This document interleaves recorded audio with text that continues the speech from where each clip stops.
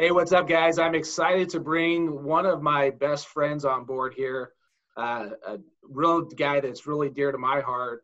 I met him in the scouting world. He is scouting for the Milwaukee Brewers now. Jeff Scholzen. Jeff, thanks for coming on board with us today. Thanks. Appreciate it, Chad. Absolutely. So Jeff and I, we're part of the scouts of Major League Baseball, hanging out at home right now. And we're doing video reports, getting ready for the draft. We're not going to dive too much into the draft, but I wanted to, Jeff, bring you on board today and discuss kind of your background, kind of where you've come from. You've had a lot of coaching experience. You've been a scout forever. And let's talk about, bring us to up to date on, or kind of really your background on how you started with coaching all the way up to where you are as a scout now. Okay.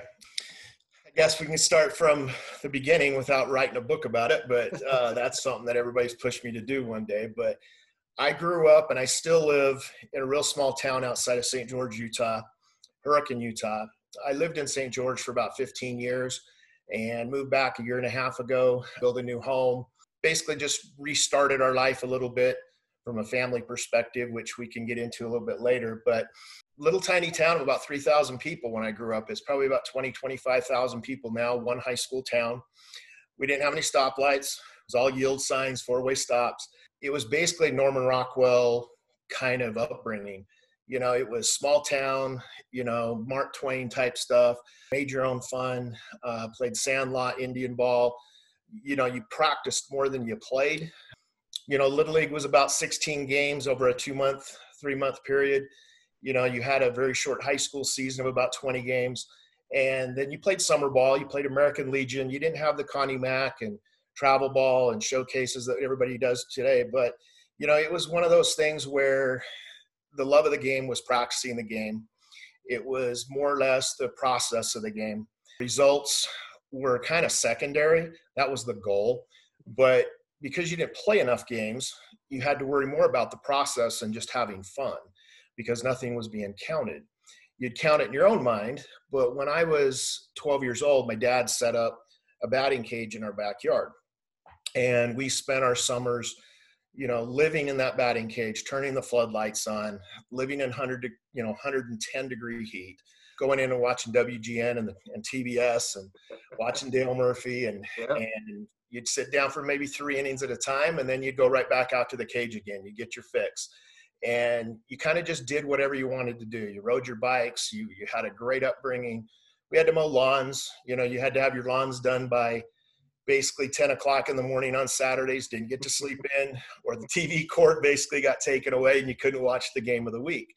So when I was 9 years old, I was pretty advanced for a young kid.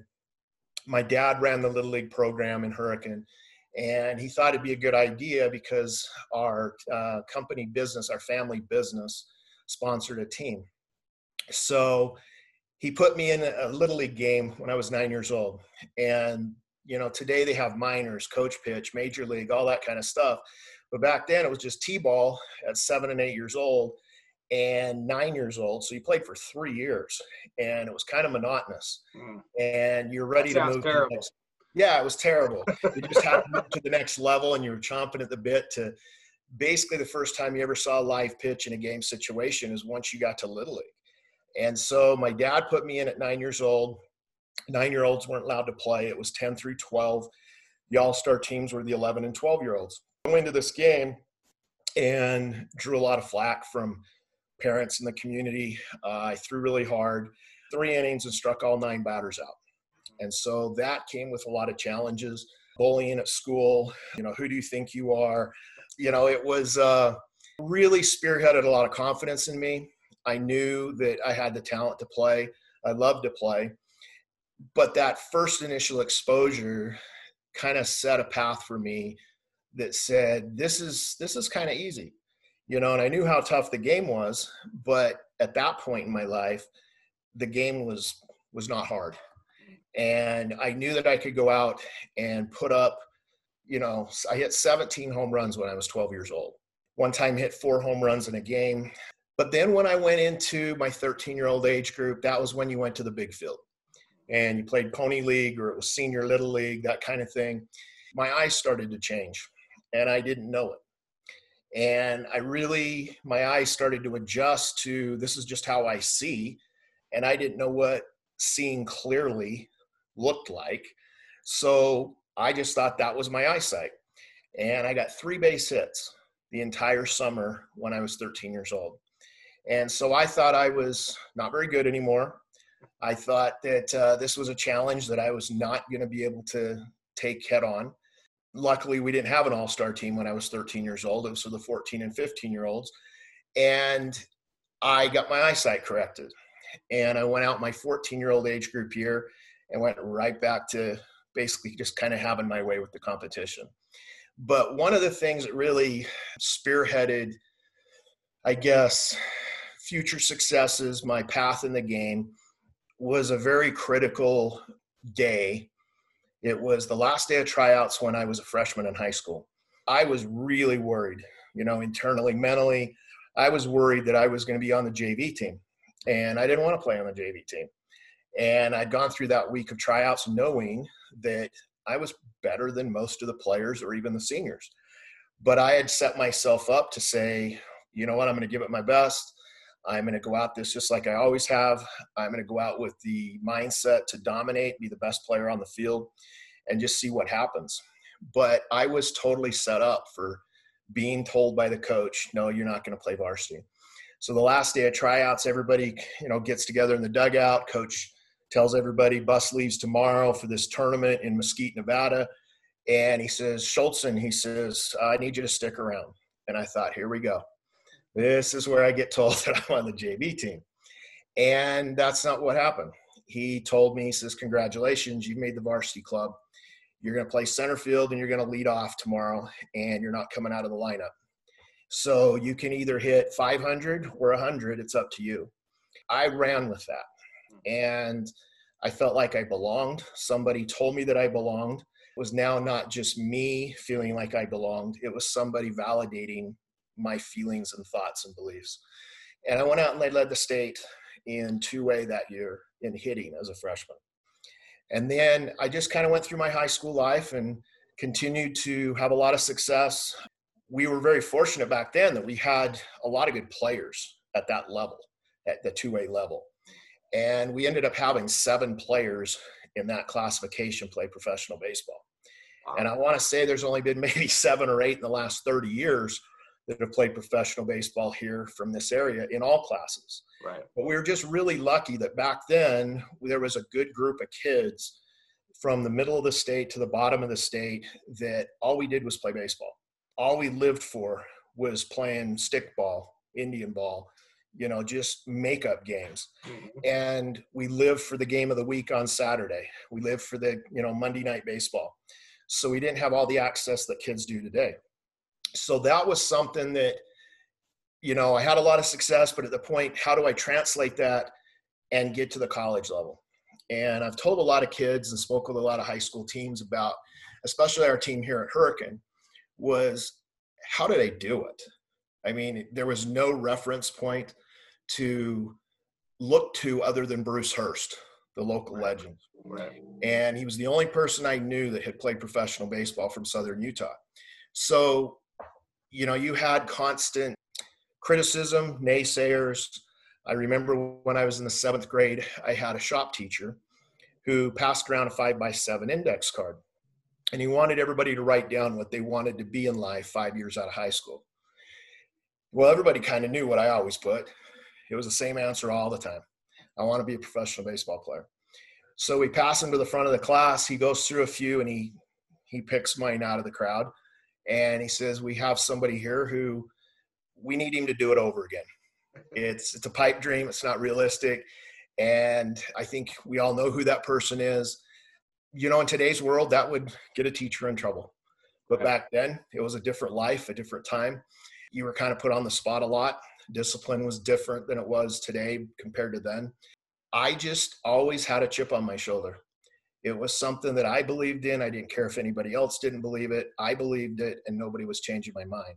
That was my focus. I'd lay my head down at night and I'd say, what would it look like if my name was up on the high school marquee saying, congratulations, Jeff Schultzen signs with X team.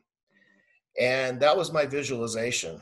And those were my results. Those were my end products. Batting average, home runs, RBIs, all the traditional statistics was not my end goal. I was lucky that I grew up with a dad who, when we'd travel around and go to different baseball camps and I'd travel on the road with him doing sales or whatever, we'd always listen to books on tape, which are audio books and podcasts today, but we'd listen to books on tape about being mentally tough, how to strive for success, how to work for success, how to put in a plan for success. And one of the things that I did was I didn't always believe that I was going to be a good ball player or I was going to be a good ball player. It was, I am a good ball player. Right. I would always, on the on deck circle, I'd get stretched out, do my thing, and then kneel down on one knee, kind of say an internal prayer. Then I'd walk to the plate, and I always said, I am a good hitter inside. I'd say, I am a good hitter. So it wasn't about I was going to be or I could be. It was I am. And I took it from, I guess, to those who are spiritual, I took it from a standpoint of God is not going to be something. He won't be something. He is, I am. And so that's how I looked at it. And regardless if I had failures or I struck out or popped up, grounded out, whatever, made an error, I just continued to say, I am good. I am good. I am good. And that carried me through my entire life. When I was in high school, I didn't know how to get to the next level. I didn't know the process. I didn't know anybody who knew how to get me to the next level as far as a support system. Didn't know that you could write colleges. Back then, there's no email, no texts, no cell phones. How was I going to do this? A lot of stamp. So, yeah, it was just, and so I guess I did a lot of visualization. I would write on pieces of paper, mock articles about myself, saying the New York Yankees signed Jeff Schultzen to a 10-year contract, those kinds of things. And I just made up things. And they were feel-good things for me so that I could actually see things happening. So I really kind of just visualized on get a good pitch to hit it hard. You can't control where the ball's going to go. I didn't really worry about results. It was more of, if I have 4 at-bats and I hit the ball hard 2 times, 50% of the time, chances are I'm going to have the results that I'm looking for. And so it was just a matter of being realistic. I knew that there was probably a chance that my baseball career could end at high school. And I would say that I did stress. I had anxiety that I wouldn't be able to take this to the next level and live that dream, because at that point in my life, I knew how to be a good ball player. I knew what went into being a good ball player. I knew I was a good ball player, but I didn't know how to take that to the next level. And so I was very fortunate that same high school coach who gave me an opportunity to play every day as a freshman, he retired from coaching after my sophomore year. And he was writing letters for me, unbeknownst to me, to colleges. And so I had him as a Spanish teacher, and he'd bring those letters in from the front office and give them to me in Spanish class. He fed my baseball habit or love and passion for the game. He would bring me collegiate baseball news that he had a subscription to, that all high school coaches had. He'd bring it to Spanish class, and basically it became my subscription. I got to keep all those magazines and newspapers. One day he brought me a BYU letter, a Utah Valley letter, a few other colleges. He set up some opportunities for me to go watch college games in Southern Utah when schools would come down here, and got me in touch with the colleges. And I was fortunate enough to start being recruited kind of quickly when I was a junior, but I didn't do so well in school. And I was blessed with a very high IQ. I could have been a 4.0 student. I just chose not to. Kids nowadays have the NCAA clearinghouse. They know what's expected. They know that grades are important. But back then, I was just going to do whatever I had to do to get by, to get out to 3 o'clock practice and play ball. And I had the mindset of I can hit the ball just as far throw just as fast, and run just as fast without English, math, and science. And so that's what I did. And I didn't realize that I was hamstringing myself into limited opportunities. And so because of that, I had to go the junior college route. And so I went to Utah Valley back when it was a junior college, but it was an absolute blessing because the team that I ended up playing on had 6 or 7 future professional baseball players on it. Both my roommates, Randy Wilstead, who's a local high school coach in Southern Utah, got to the AAA level with the Montreal Expos, one of the greatest hitters in BYU history. Blaine Millen, who was a starting catcher at BYU in Utah Valley. We were all roommates. And we all dreamed that wouldn't it be cool if all 3 of us played professional baseball and we were roommates. Right. And so that kind of spearheaded us. I was very lucky to be around people that could help me, develop me, but I also had to put in the work myself. And so I always believed that luck finds the prepared, that if you're on time to practice, you do the little things, that you do the things that are necessary, not just to get by, but to be ahead of the curve, that once that first fastball comes in the strike zone, you're prepared and you've put all the work into it. You've put all the mind, work to it, that you're prepared and you don't have anxiety. You don't have stress. Yes, we all had butterflies. Yes, it was hard to eat lunch or breakfast the day of a game, but those things really helped me mentally, that when I got to the game, I knew I was prepared, that whatever results happened were out of my control. I wasn't a rah-rah guy. I was somebody who would basically take you through the center field fence if I had to break up a double play. But once I came back into the dugout, I would sit there calm, cool, and collected, and I basically just turned inward. And I thought about the previous at bat, what I need to do to make adjustments and change, but it was all a mental process. And I was a big visualization guy. I liked to watch a lot of videos. I'd order videos out of the back of Boys Life magazine or Sports Illustrated. Did a lot of subliminal work. My dad got a Rod Carew video for me when I was in high school, and it was hitting a ball to the opposite field, pulling a ball, hitting it up the middle, bunting down the third base line, and it would play the same clip over and over hundreds of times, to where it just got ingrained into your head almost like through osmosis. This is what it looks like. And so I would put myself on autopilot and go out and try to replicate those things physically, but it all started visually and mentally. And so those things kind of carried me, I want to say, a little bit past my ability per se, that I maximized my ability as a player physically because I was lucky enough to be taught some of these things as a young kid, and my parents taught me the value of hard work. And so I had to mow lawns. I had to work in the steel warehouse when I was in high school at my dad's company. Would let me be at the front counter, air conditioned, and get out of the 10 degree heat. So I had to do a lot of things that were not fun. I didn't want to do them. I just had to show up and either do a good job or you don't go do a good job. And so I felt like if I don't do a good job, I'm going to get yelled at. I'm going to get reprimanded. I might as well do a good job. And so when I do a good job, it just feed into the next good job. And it just became an ingrained habit that I learned the value of hard work, how to be mentally prepared, and how to minimize some of the nervousness and anxiety. But then when I had 3 different occasions where I faced my first mental adversities, and it was making that transition to the college level. And I'd come in and I was kind of a decorated recruit who should have been at the 4-year level. I was at a junior college and I was given the starting shortstop job. And I lost it halfway through my freshman year. And a lot of it was not my physical ability. It was putting stress and pressure on myself to try to perform up to others' expectations and not my own expectations, which were very high. But I let external things get in the way, and then results became too problematic.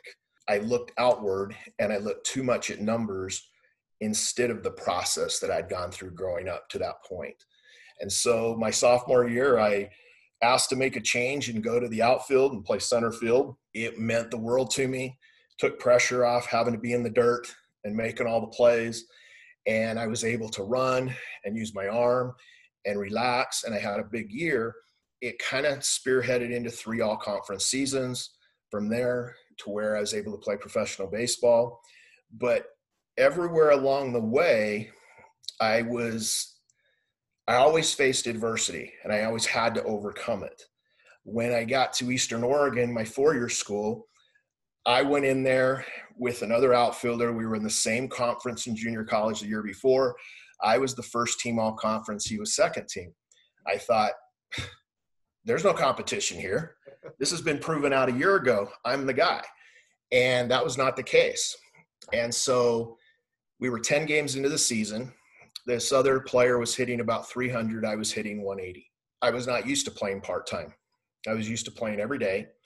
And so 10 games into the season, we came back from a road trip, and I was in and getting some ice on a hamstring, and all the players come running down the hallway of the PE building and said that this player was emptying his locker and letting the coach have it.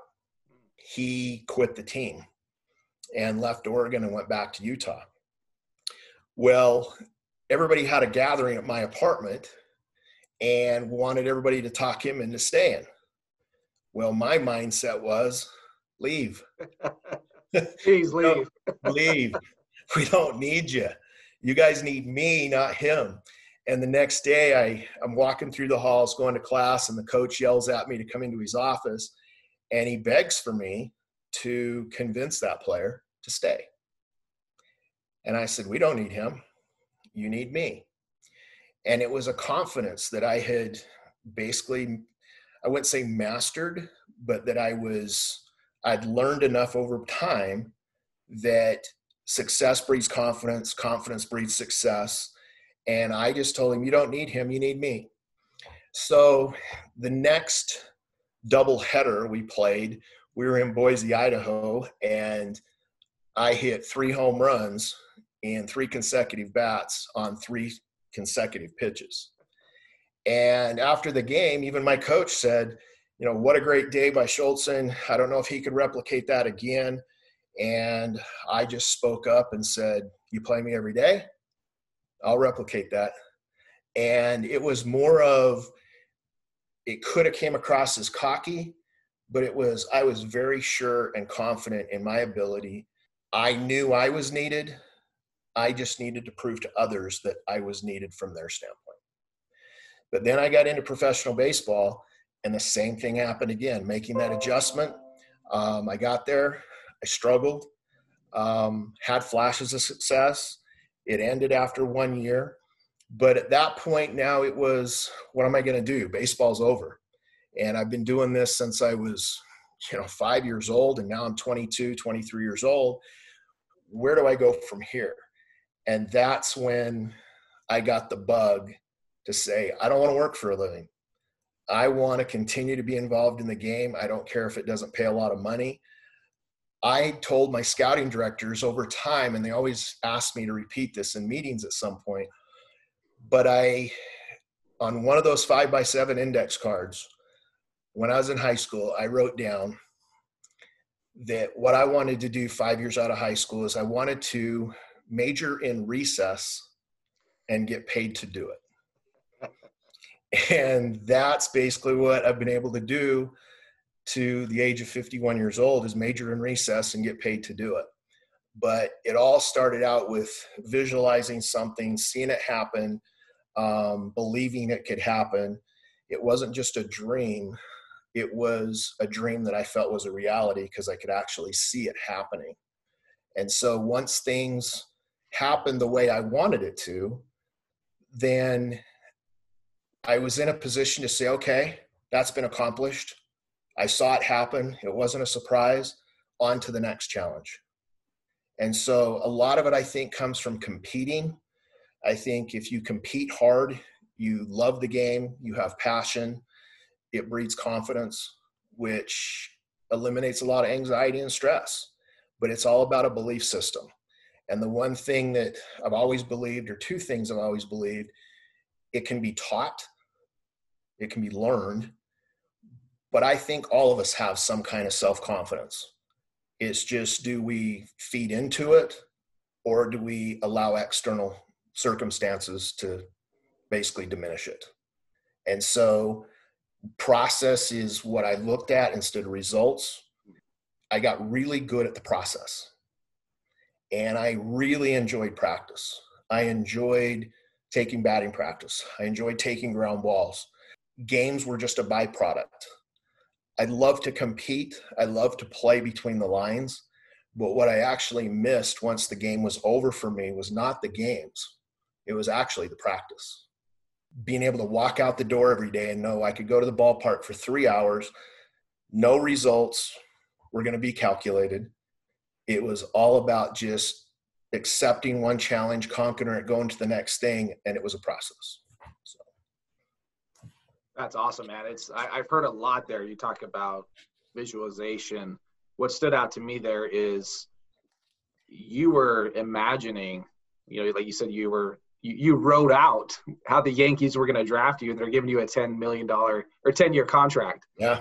So that's, I think I heard Kobe Bryant talk about how we don't imagine anymore. We're so worried about the results of where we are at rather than the process. And the process is the huge part of that is your preparation. Right. And preparing for anything to get ready. Yeah. And we focus at a younger age, and that's a great example of teaching these young high school kids, college kids, of being able to focus on the process of what you do every single day, not my batting average, not the result of that, but what are you doing to improve every day. So let's talk about, so you at this point have your playing career is over, you have now become a coach, you're now a teacher, right? And so so kind of walk us through your coaching experience, and then let's tie that into how you became a scout. Okay. So I went back, I took about a 6-month break after pro ball. I kind of knew what I wanted to do, but it was kind of scattered all over the place. I didn't know the right avenue. I didn't know if I wanted to go back and try playing again, coaching again. I knew I wanted to finish my degree.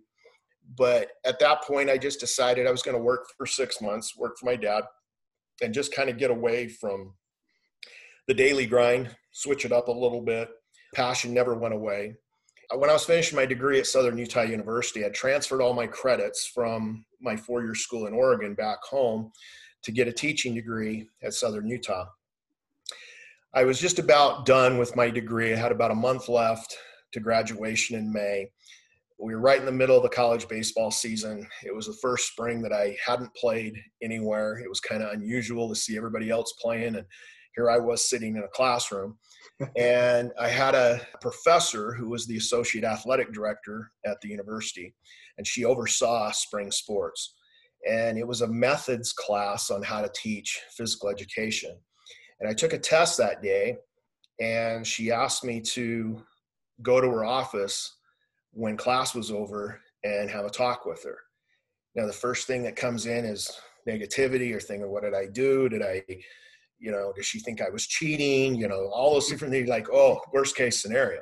Yeah. So I go there, she shuts the door, and she lets me know that the head coach was going to resign at the end of the college baseball season. And she didn't want it to, I guess, get out. It was more, we want to let you know of this. We do have some plans of what we're going to do going forward with the program. And she asked me if I'd be interested in applying for the position. Now, I was kind of floored because I'd, number one, never been a coach. I'd just come off the playing field. Number two, I was extremely young. I had not been an assistant coach or a grad assistant or any of those things to climb the ladder. And so I said, yeah, sure. So I got pretty excited about it and thought, I could go off and be a high school coach and have on my resume that I was interviewed for a head coaching job at a D1 program. And that was kind of like a pipe dream, 1 in a million. And I applied, went through the summer. I started working in a boys program for troubled youth.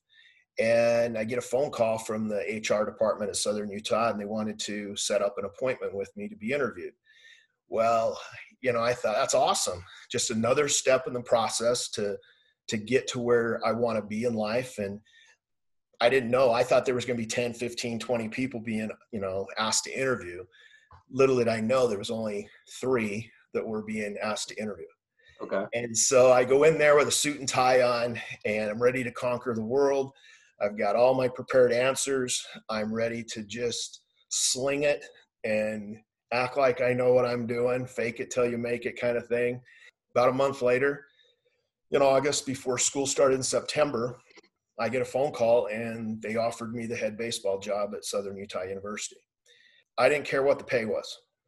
And I accepted right away. Got around to, oh, by the way. No negotiating or anything? Yeah, no negotiating. I told them, I said, I'll take it. And then I got around to saying, well, how much does it pay? I was full-time with benefits, 401k, and the starting salary was $11,500. To me, it didn't matter. This was fun and games. This was getting paid to major in recess. Yeah. And so just 3 months earlier, I'd walked down the aisle as a college graduate. 3 months later, I'm being the teacher, the coach, the father figure, the psychologist for players that were only 2-3 years younger than me in some cases. So it started a 4-year run where I was the head coach up in Cedar City, Utah. And first game as a college baseball coach, I'm exchanging lineup cards with the legend Jim Brock at Packard Stadium against Arizona State. It was the year that Jim passed away from cancer. It was his last college season. And you're out there coaching third base in front of 7,000 people. You're looking at future stars in the big leagues on the opposing side for Arizona State. And I looked at it as they were the New York Yankees and we were the Toledo Mud Hens. Basically, we were not in a position to win. This was a building process. It was results were not going to matter. Results were going to be something down the road. We had to stick to a process. So it was a building situation where you had to have little victories all the time. Recruiting was tough, but I always had a lot of stories from that college, for that 4 years in college. But I think one of the coolest stories, or 2 cool stories I had from coaching in college baseball, was I knew I wasn't going to be at Southern Utah forever. I wanted to be, but it just wasn't realistic. The funding was not there. But I had 2 players that really had one of the 2 had a direct correlation to help me get into professional baseball again. The first one was Ryan Jensen, and he was a former big league starting pitcher for the San Francisco Giants. And Ryan was like top 5 in the league in Rookie of the Year balloting his first year with the Giants back in 2002, when at that time I was a scout for the Anaheim Angels, and he's one of the starting 5 for the Giants. So that was a kind of a surreal moment to be in Angels Stadium taking pictures with one of my former players out of a program that was not expected to do those things. So when I recruited him, I had some players on my team from Snow College where he went. And they told me about Ryan Jensen. And they said, have you seen Ryan Jensen? And I says, no, who's that? Now today, we'd all know who Ryan Jensen is through social media and everything else. But back then it was just tips. And you had to act on those tips. And you had to take a 50-50 gamble that if you went to the game, he was either stink or he was going to be a surprise. Right. And so I head up to Ephraim, Utah, gave the team a day off, talked with the coach and said, hey, look, if you're in a position to win in the 7th inning, take him out of right field, put him on the mound. I don't know when I'm going to get back here to see him. And he did. Funny thing is that coach at Snow College had been my coach for 2 high school all-star games when I was a player. Okay. So all these little ties in my life kind of intertwined. And it's the 7th inning. I'm freezing. It's about 25 degrees. There's snow flurries coming down. And I had a guy across the street earlier in the game said, are you Coach Schultzen from Southern Utah? And I said, yeah. And he goes, you look like you're cold. And he goes and gets a snowmobile jumpsuit, brings it to me, and I zip up the snowmobile suit, look kind of corny, standing behind the backstop. I'm the only recruiter or scout at this game. 7th inning, I unzip it, give it back to him, start heading for the parking lot. There's one out in the 7th, and the coach comes out to bring Ryan Jensen in from right field. He comes in, I grab my radar gun, and he was 91 to 95. And that was a surreal moment. Nobody knew who this kid was. And I had just walked into a gold mine. Called him that night, offered him a scholarship. He said I was the only school that had talked to him. I was still trying to figure this out in my mind, how this could be. We signed him. He came in for 1 year, was drafted, left, played professional baseball, got to the big leagues. But that was a moment where I was able to have 20 to 25 scouts at all my games, got to know the scouts, got intimate with a lot of them as far as talk to them weekly, talk to them daily. But then I had another player my last year in 97. He was a walk-on from Skyline High School, and his name was Phil Downing. And Phil was a 4.0 student, had an academic scholarship to Southern Utah, and he calls me. And he says, hey, I'm coming to Southern Utah. I just want to let you know that I'm going to come out and walk onto the team. And so no internet, there's no internet. I don't have a computer. Anything I wanted done administratively, I had to go to the secretary and have her do everything for me. Look through some newspapers, try to find out about what I can about Phil Downing. I found out he was a first-team All-State center fielder, and he had nobody talking to him. Mm. So that week he comes out, hits 2 or 3 home runs in tryouts, and I'm going, this kid is better than most of the kids I recruited, put on money. So he makes the team. He comes out, and about 10, 15 games into the season, I'm playing kind of part-time. He's hitting 100, and he's stressing. He's worried about keeping his spot, and I decided to put his mind at ease. And I did for him and paid it forward like my coach did when I was a freshman in high school. Right. And so I called him over to my place, and I said, he was nervous, and he's getting called over to the coach's place. And I says, you can either look at your batting average on the scoreboard, and it can say 100 or it can say 300. It's up to you. You're going to hit in the 2-hole, play center field, and I'm not taking you out of the lineup the rest of the year. He went on to shatter most of the hitting records over the next 2 or 3 years at Southern Utah. When I left the program, he transferred to Arizona State and played 4 or 5 years for the Montreal Expos. Those were situations where sometimes when a player doesn't have all the confidence in themselves, it takes somebody to instill that confidence, reassure them that no matter if they have failures, they're basically not going to be counted. We're going to keep running you out there every single day. And it's up to you to make the adjustments and figure it out. And so I kept telling him, you go to bed at night, I want you to visualize you're hitting 300. What do you need to do that? And so I instilled in him the same thing, paid it forward, and said, if you hit 2 hard balls a game, it will take care of itself. And over time it did. And so those were some things that I guess helped me as a college coach, because others helped me when I was younger. And it was all about visualization, reassurance, showing confidence, instilling confidence in others. And I think one of the things that I'd always learned about coaching was, to me, there's so many broad terms for coaching, but I just looked at it very finite. It was just, coaching is the ability to take others to higher levels than they can take themselves normally. And so that's why this game is so mental.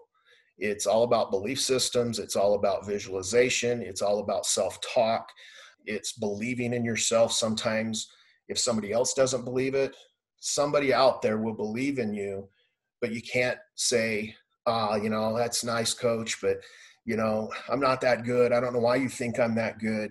When somebody gives you a lifeline and shows you confidence, do everything you can to prove them right, But that right there was it for the college bug. And then I had one of the more unique ways of getting into professional baseball as a scout probably than most. We all come from different backgrounds and have different stories of how we were hired.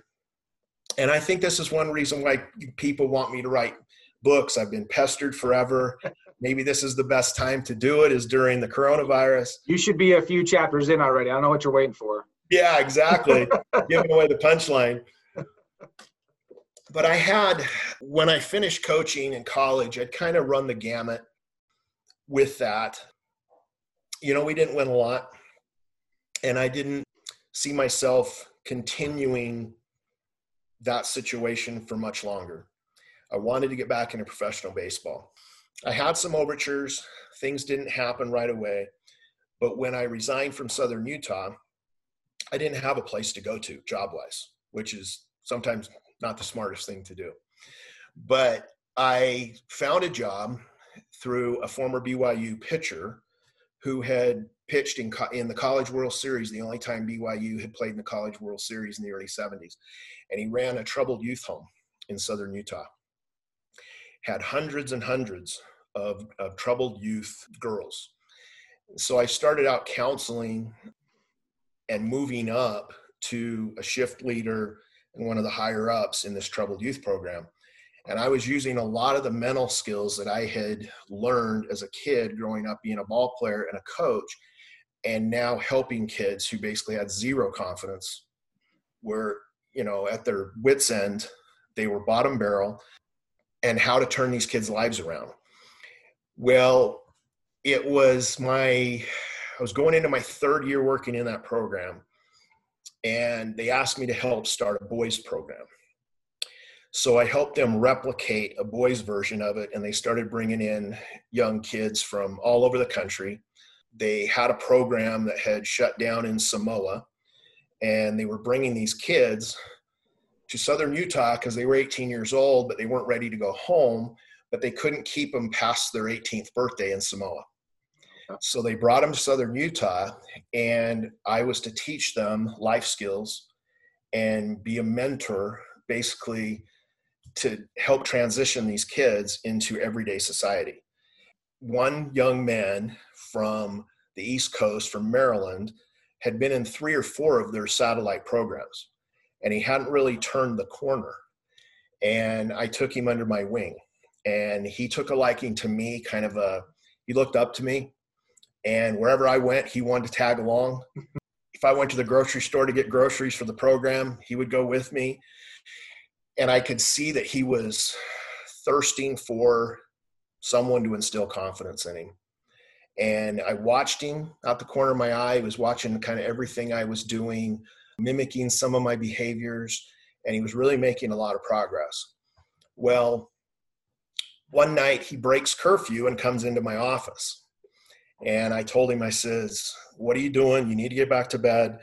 And he says, "I really need to talk to you." And he said, "I was watching you during one of our life skills presentations." And he says, you really need to get back into baseball."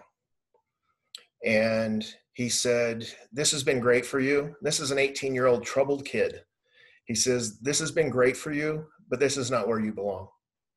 And he says, "This is where you belong at the moment." And I couldn't believe the wisdom that here was this 18-year-old kid who was bounced all over the world in these programs. And he says, "What if I was to tell you I had a way for that to happen?" And I said, "Are you serious? There's no way. Come on." He says, "Do you know who my granddad is?" And I said, "No." He says, "My granddad is Kyle Rote Sr., who played 7, 8, 9 years for the New York Football Giants in the 50s and was a legend. He was a Heisman Trophy winner at SMU." Well, I knew the grandpa's name, but I knew more importantly who the grandpa's son was. Kyle Rote Jr. was the greatest North American soccer star in the 70s next to Pele. Wow. And Kyle Rote Jr. used to do absorbing junior commercials by Kyle Rote Jr. And I'd watch those when I was a kid. And so he said, "My grandpa is very, very close friends with George Steinbrenner." And he says, "I think my grandpa could get to George Steinbrenner." I took it with a grain of salt and didn't want to pursue it and look like I was using this lead. But about a month later, after this encounter, his parents came for a campus visit because he had made enough progress to have his parents come visit. And his dad kind of was asking me certain questions, and his dad was a really quiet guy. And then at the very end, he asked me if I had a resume. And I said, "Yeah." And well, of course I had one out in my car. I was always waiting for professional baseball to happen at any moment. Right. So I asked the young man, I says, why'd your dad want my resume? And he says, he's going to take it to my grandpa and get it to George Steinbrenner. So one thing led to a next. I had started to pursue working on a postgraduate degree. I was doing school plus working the program. And then back then we had pagers and not cell phones all the time on us. And I had my pager. You're really dating yourself right now. Yes. And I had my pager go off. I excused myself from this classroom, went out to a payphone and pulled up the message. And it was gruff, 80-something-year-old Kyle Rote Sr. telling me that he needed me to call him, that he had been in touch with George. One thing led to a next, and I get a phone call from the New York Yankees. The New York Yankees told me that they did not have any jobs, that they hadn't had any turnover in quite a while and didn't anticipate any. But they told me a secret, and they said, our national cross-checker is the leading candidate for the open Anaheim Angels scouting director position. And we would put a word in for you, because anybody that Kyle Rote Sr. would recommend to George Steinbrenner would go to the top of the list. So one thing led to the next. This guy did get the scouting director job for the Angels. I was offered a job with the Angels. That was a very unique way of getting back into professional baseball. Was a troubled 18-year-old kid whose grandfather happened to know George Steinbrenner. But those were just, I guess, the old thing of luck finds the prepared. I'd always been enjoying the process, working the process, getting good at the process, enjoying the process, and then the results sometimes just happen to stumble upon me.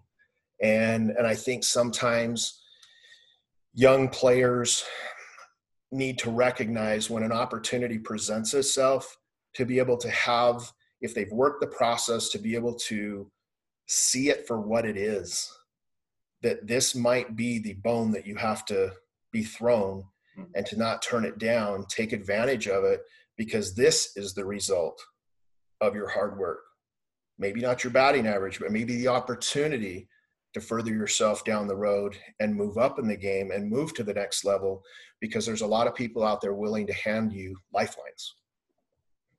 That's awesome, man. So now what year is this as far as scouting for you? How many years have you been scouting now?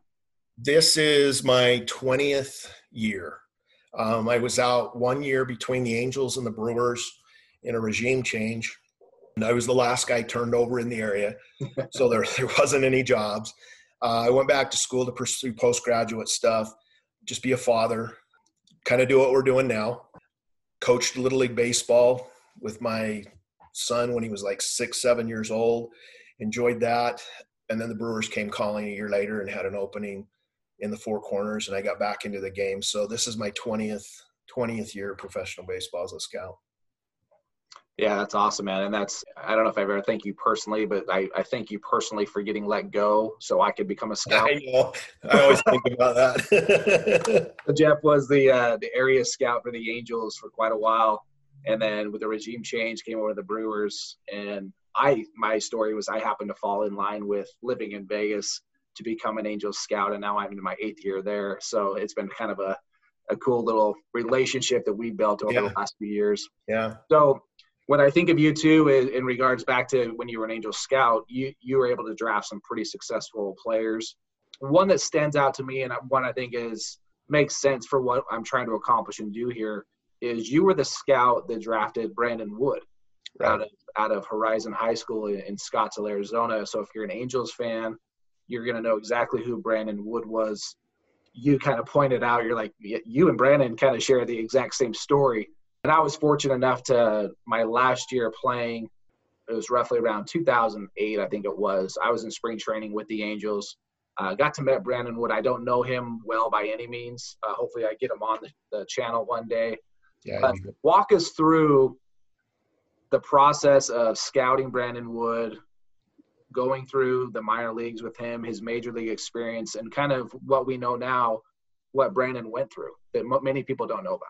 Brandon story is pretty, I wouldn't say that I'm jumping to far ahead of myself here and kind of divulging some of the things that Brandon went through, but he's made it a point, and it's all the credit to Brandon. Brandon is an outstanding young man, great family, one of the, my favorite players that I've ever scouted. He was my first major leaguer. It was kind of surreal because I was in my third year with the Angels when we won the 2002 World Series and was able to get a World Series ring. Yeah. Very next year, Brandon Wood comes along and I get a first-round pick. And I remember telling my dad, I says, now I've got a World Series ring. I've got a first-round draft pick. My goodness, what else is there for me to do? I says, I'm too young to retire, but I could retire on that right now. Brandon was a lot of fun. He was somebody who was not ranked in the top 100 players in the country or top 200 players in the country going into the season. He had a strong commitment to the University of Texas. A lot of scouts at that time felt like he was like a third or fourth round kind of player. And that was going into the season. And he did everything to earn being a first round pick. He was a surefire first round pick. But he wasn't a surefire first round pick going into the season. Okay. So we had a plan. The Angels had a plan that basically spearheaded off a workout that I had done with Brandon right before the season at Horizon High School. I brought my supervisor in with a national cross-checker, and we threw batting practice to Brandon. And wherever we told Brandon to hit the ball, he hit it like he was playing horse. We'd say, hit it out to right center. He'd hit it out to right center. We'd say, hit it over that light pole. He'd hit it over that light pole. He was doing the things that Joey Votto talks about, that the elite players can do anything on command. Right. We could not believe that. I mean, he was 6'3", 165 pounds, and he was like an Eric Davis, that he could just launch balls for a kid that was skinny. Right. He'd always been known as a defensive player first, and then his hitting just really just took off his senior year. He hit 23 home runs and led the country in home runs as a high school senior. We had a plan that we were going to get all the supervisors in early without me seeing him and not let the other scouts see Jeff Schultzen at the ballpark. So I was not allowed to see him play until all the supervisors, cross-checker, scouting director had gone through and seen him at least once. So I was in Tucson watching the University of Arizona, watching Brian Anderson, a first-round pick that year, outfielder. And I had my family with me, and we were at the Tucson Zoo, and I get a phone call from my scouting director, and he says, hey, does Brandon Wood play tonight? And I thought that meant he was going in to see him. And he says, hey, I'm just letting you know we're done. We've seen Brandon all we need to see him, but you're free to sit on him now. But what we want you to do from here on out is we want you to watch every high school game that he plays for the rest of the season. And which is pretty rare, right? Which is rare. Watch every game. Yes. And so I had to give up a lot of senior signs on my draft list, other players, but wherever Brandon Wood was playing around the Valley, I had to be there. And so I ended up seeing, I want to say 13 or 14 of his home runs out of 23 home runs. And I would get phone calls and they'd say, how'd Brandon do tonight? And I'd say, he hit a home run to right center. He hit a home run across Greenway Road. And then they'd call me 2 days later, say, how'd he do? And I'd say, he hit 2 more balls over Greenway Road. And it was just kind of the theme. He was dominating. And he was garnering headlines. He was moving up in the rankings. It started to look like that he was going to be a first-round pick. So we had gained a close enough relationship with his family that I knew who was on him. I knew who might pick him, who were the only teams that might take him in the first round. And to my knowledge at the time, it looked like it was us or the Diamondbacks. Diamondbacks had 2 picks that sandwiched our pick at 23. No way. They had 19 and 29. And somehow it got leaked to the Arizona Republic that they were thinking about taking a high school player and a college player with those 2 picks. They didn't know in what order. So I knew if it was high school, college, in that order, they were going to take Brandon Wood at 19 and we wouldn't get him at 23. It ended up flipping around. They took a college player at 19, and we knew that we were 4 picks away. No one was going to take Brandon. And our draft room actually exploded 4 picks before. We knew we had our guy. Okay. And my internet went out. And so I was rushing to my dad's business to see if his internet was working. And it took me 30 minutes to get the internet. So I figured we were in the second or third round by now, and I hadn't heard anything. And I was like, I lost Brandon Wood. So all of a sudden I get a phone call from the draft room, and one of the area scouts calls me and says, congratulations on Woody. And I said, we got Brandon? And he says, yeah, we got Brandon. And I said, oh my gosh, where? Because I knew his signability, and I knew it was going to take first round. And I was panicking, thinking they just wasted a pick and he wasn't going to sign. And they says, come on, you got him in the first round. And I was excited, as you can imagine, getting a first round pick. And then Brandon just kind of went off for 4 or 5 years and just completely destroyed the minor leagues. Hit 161 home runs over a 5-year period, reached the big leagues when he was 22 years old, which would have been his senior year at the University of Texas. He was the number 1 prospect in baseball a few times. He was our number 1 prospect 3 consecutive years in a row. It was fun to go to ballparks and everybody kind of look at you and say, hey, that's the guy that signed Brandon Wood. And so we were kind of tied together. And I talked to his dad probably every 2 weeks for years. I talked to Brandon maybe once every couple months, but we had a close enough relationship that I was almost like a big brother to him. Wow. And once he got to the big leagues, that was his first encounter with failure. He'd had a lot of success. He was minor league player of the year for all of baseball by Baseball America. But when he got to the big leagues, he started to struggle. And we all thought that it was mechanical. We thought it was the inability to hit the slider. He'd have his eyes checked, trying to figure out why was it that he could hit a slider in the minor leagues 450 feet, but couldn't hit the same slider in the big leagues. This went on for 4 or 5 years until his career kind of derailed. But then he went into becoming a minor league manager for the San Diego Padres. And then it came out, he wrote a Sports Illustrated article, Tom Verducci, and it was very enlightening.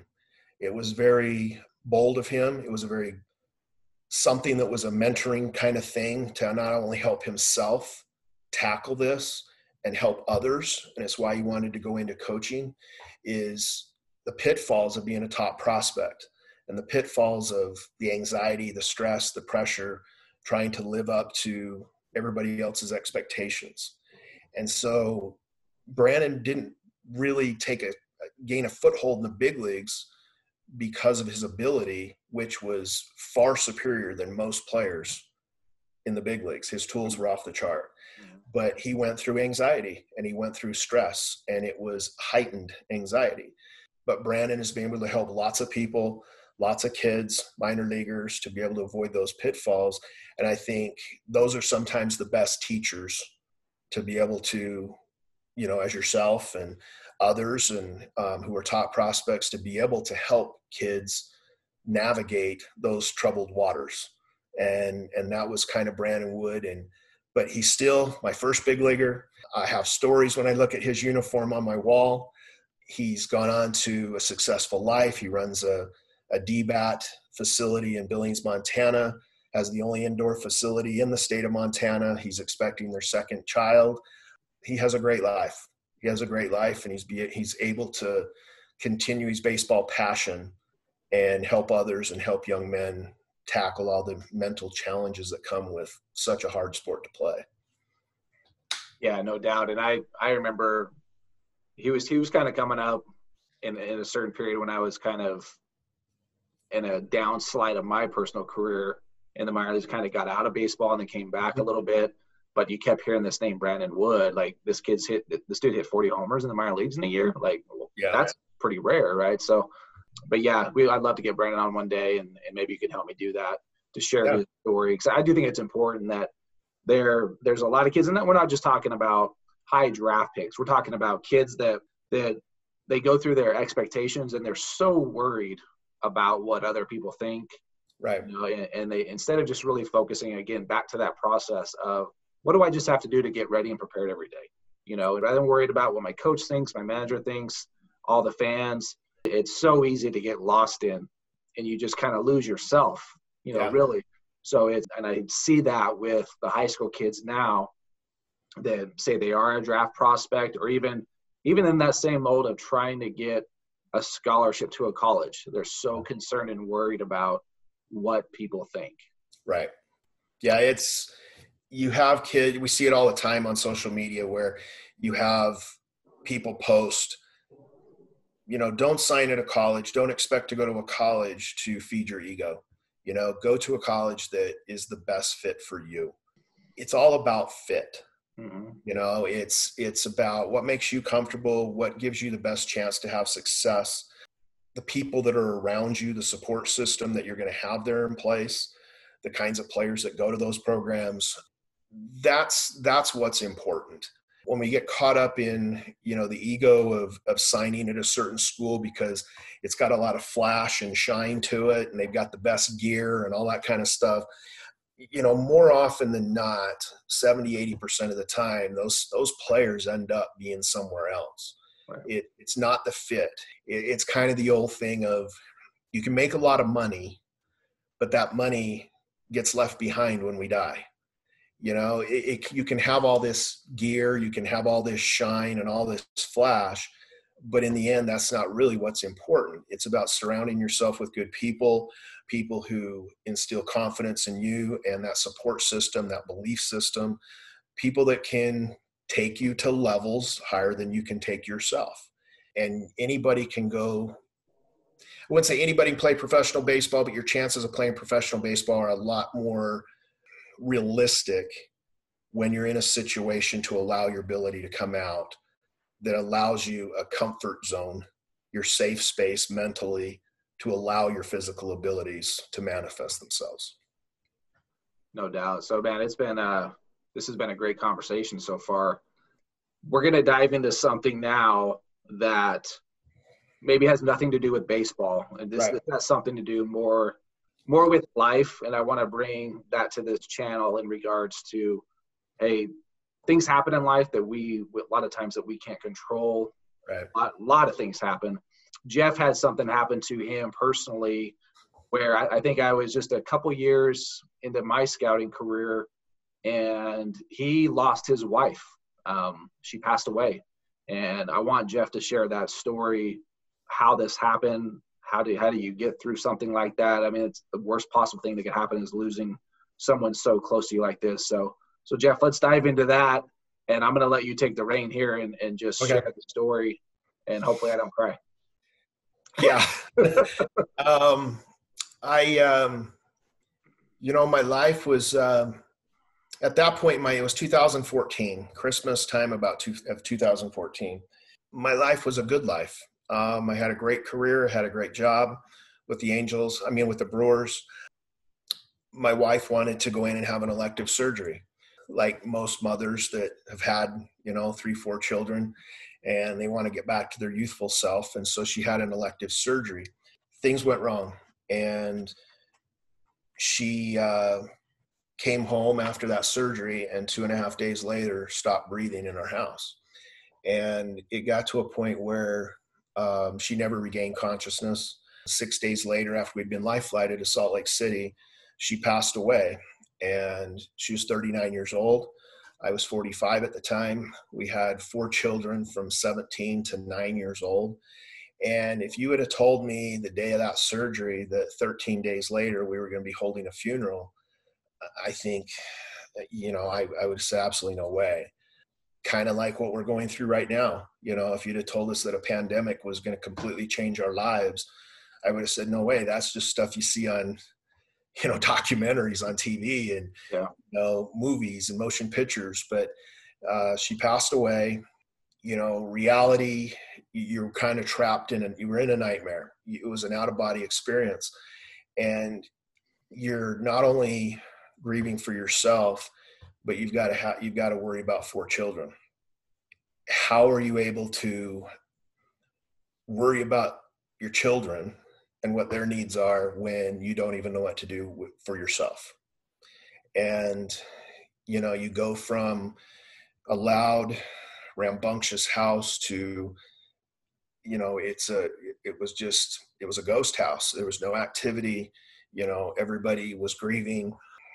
You had all this support from neighbors and church members and the baseball world, and you're living an out-of-body experience when you're attending a funeral with over 1,500 people that are packing a church, and you can't believe it's happening. Is this really happening to me? Once we got into all the dinners were over with, everybody coming to the house, then all of a sudden you're kind of left to yourself, and you're basically in your head all day long, 24 hours a day.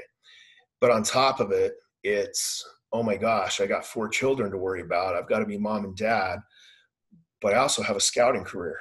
Yeah. And our scouting career is not 8 to 5 like the everyday, worker. How am I going to leave this cul-de-sac, and how am I going to be in, hotel rooms for 4, 5, 7 days at a time and have my children's needs met? And so I thought my scouting career was basically over. I was reassured by my front office people that they'd work hard with me to get through it, that I would have a job, that I could go out at my leisure. But I was still one that I was a competitor. I was a ball player, and I didn't feel like being home. I felt like I needed to be somewhere, and I needed to be at the ballpark, and I needed to be around my friends. And I'll admit there was 5 or 6 times where I turned the car around. I'd get 100 miles away from home and call and say, I can't do this today, and I would go home. But I was very grateful that I had an organization and support system of friends in the baseball world, my family, that helped me get through that. But, the old thing is sometimes you don't know how tough you are or how strong you are until you have to be. Mm-hmm. And you get to a position where you go, I got to be the example here, even though I don't want to be the example. I look at it like having the franchise tag put on you. I don't want to be the franchise, but somebody says that's what you're going to have to do, and you got to do it. It's like going out and mowing a lawn. You don't want to mow a lawn, but you better do it. You're going to have the TV taken away, So I plowed through it, and I don't remember any of the players that I scouted that year. I do not remember my draft list. It was all a haze. I just do remember being in the ballpark and being around my friends and feeling like I needed to be around people. So I powered through it, and I look back on how I got through that. And I think a lot of it has to do with being a competitor, being a ball player, and those things that I grew up with that taught me how to be mentally tough and how to persevere and how to plow through and how to grind. That today is tough. Tomorrow will probably be tough too. But a week from now, I might look back on it and see it differently. A month from now, it's the old thing that, it gets better with time. You don't ever get over it. You get through it. And so I guess, Coach Littlewood at BYU was an integral part of that time with me. He did a talk with his, BYU team out on the road, what we call, firesides in the Mormon church. And he asked me if he could talk about that and overcoming trials and tell my story. And at the same time, I didn't feel like I was somebody to look to or look up to or use me as an example. I just knew I had to do what I had to do. It was me and my grief and everything coming at me like, snow on a windshield when you have the brights on your lights, your car. It's just coming at you so fast that all you're doing is you're just trying to survive.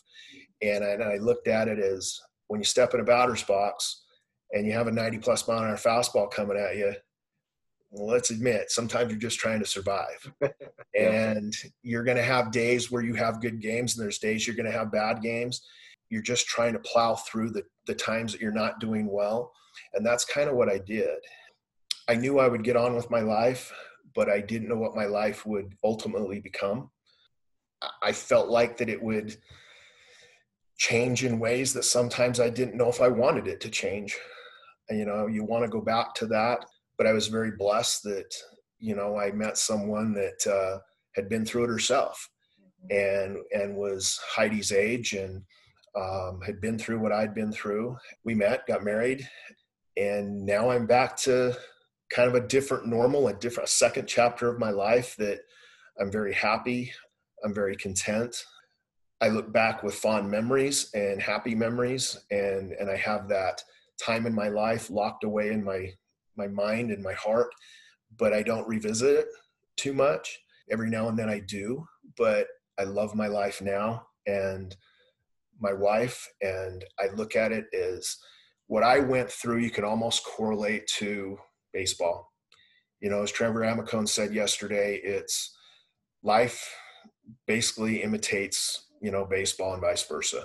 Those were some tragedies and trials that you could almost equate with, oh my gosh, going 0 for 100. I would rather go 0 for 100 than have that trial, but it will pass. It's not going to last forever. But when you're in the moment, it doesn't feel like it's going to pass. And you feel like you're going to be this way forever. And I think that's something that I've been able to hopefully instill in my son and my daughters, that no matter if my son goes 0 for 4 or has a bad game, hey, it's not the end of the world. You've been through a lot tougher. You were 9 years old when you lost your mother. Mm-hmm. So I think we all have a story in life that can help others, but that was one that was a pretty tough go through. I wouldn't ever want to go through it again. And whatever your feelings are for certain individuals in your life, whether you're not a big fan of certain people, I wouldn't wish this on them. It's something that I even look back and think, how in the world did I get through it? But it takes an army to raise your kids. It takes a support system. It takes friends. It's like being a team, together, everyone accomplishes more. That's TEA, that's team. And you need others to pick you up to have individual success. And for me to have success and come through that, I would say with flying colors is I had a big support system, and not everybody has that. But I think whenever a coach or somebody gives you a lifeline and shows you confidence, believes in you, take it. Don't push it away. Take it for what it is. It's an olive branch. It's a lifeline. Run with it. But that's what I learned going through that trial. And there's days that it feels like it was yesterday. There's days that it feels like it was a long, long time ago. But, you still have your setbacks throughout the year. You have anniversaries, you have birthdays, you have memories that bring back, painful memories. But, it's just like going up against a pitcher and you're facing somebody that you're 1 for 30 against. Right. Oh, you remember the last time you went 0 for 4 with 4 strikeouts against that guy. Right. But that was then. Today is a different day, and today doesn't have to mimic years ago. You can change the script, but it is all based on how you visualize, how you see it mentally, and that's why this game's a mental game,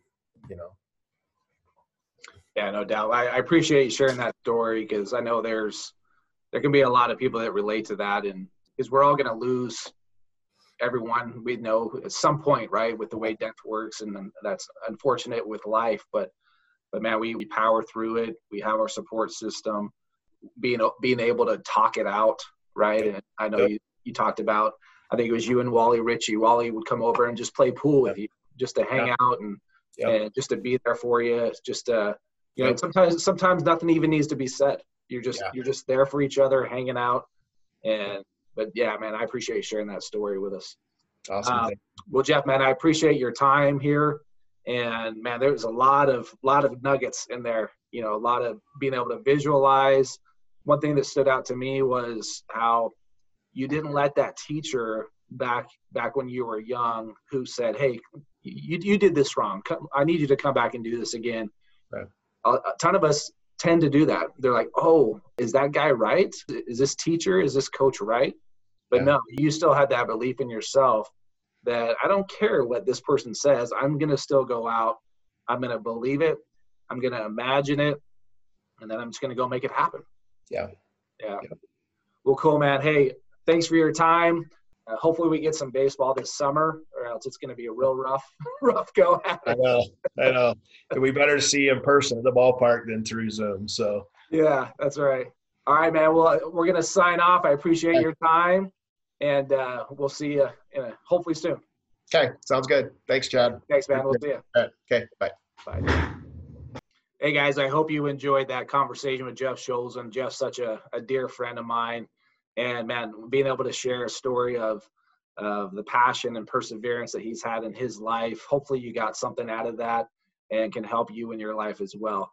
So if you need any personal help, you feel like you need a little bit more some guidance, personal coaching, go over to mentaledge.training, where you'll see my online course where I can help you personally go through your life, go through your training, go through helping coach you through what you're going to go through as well.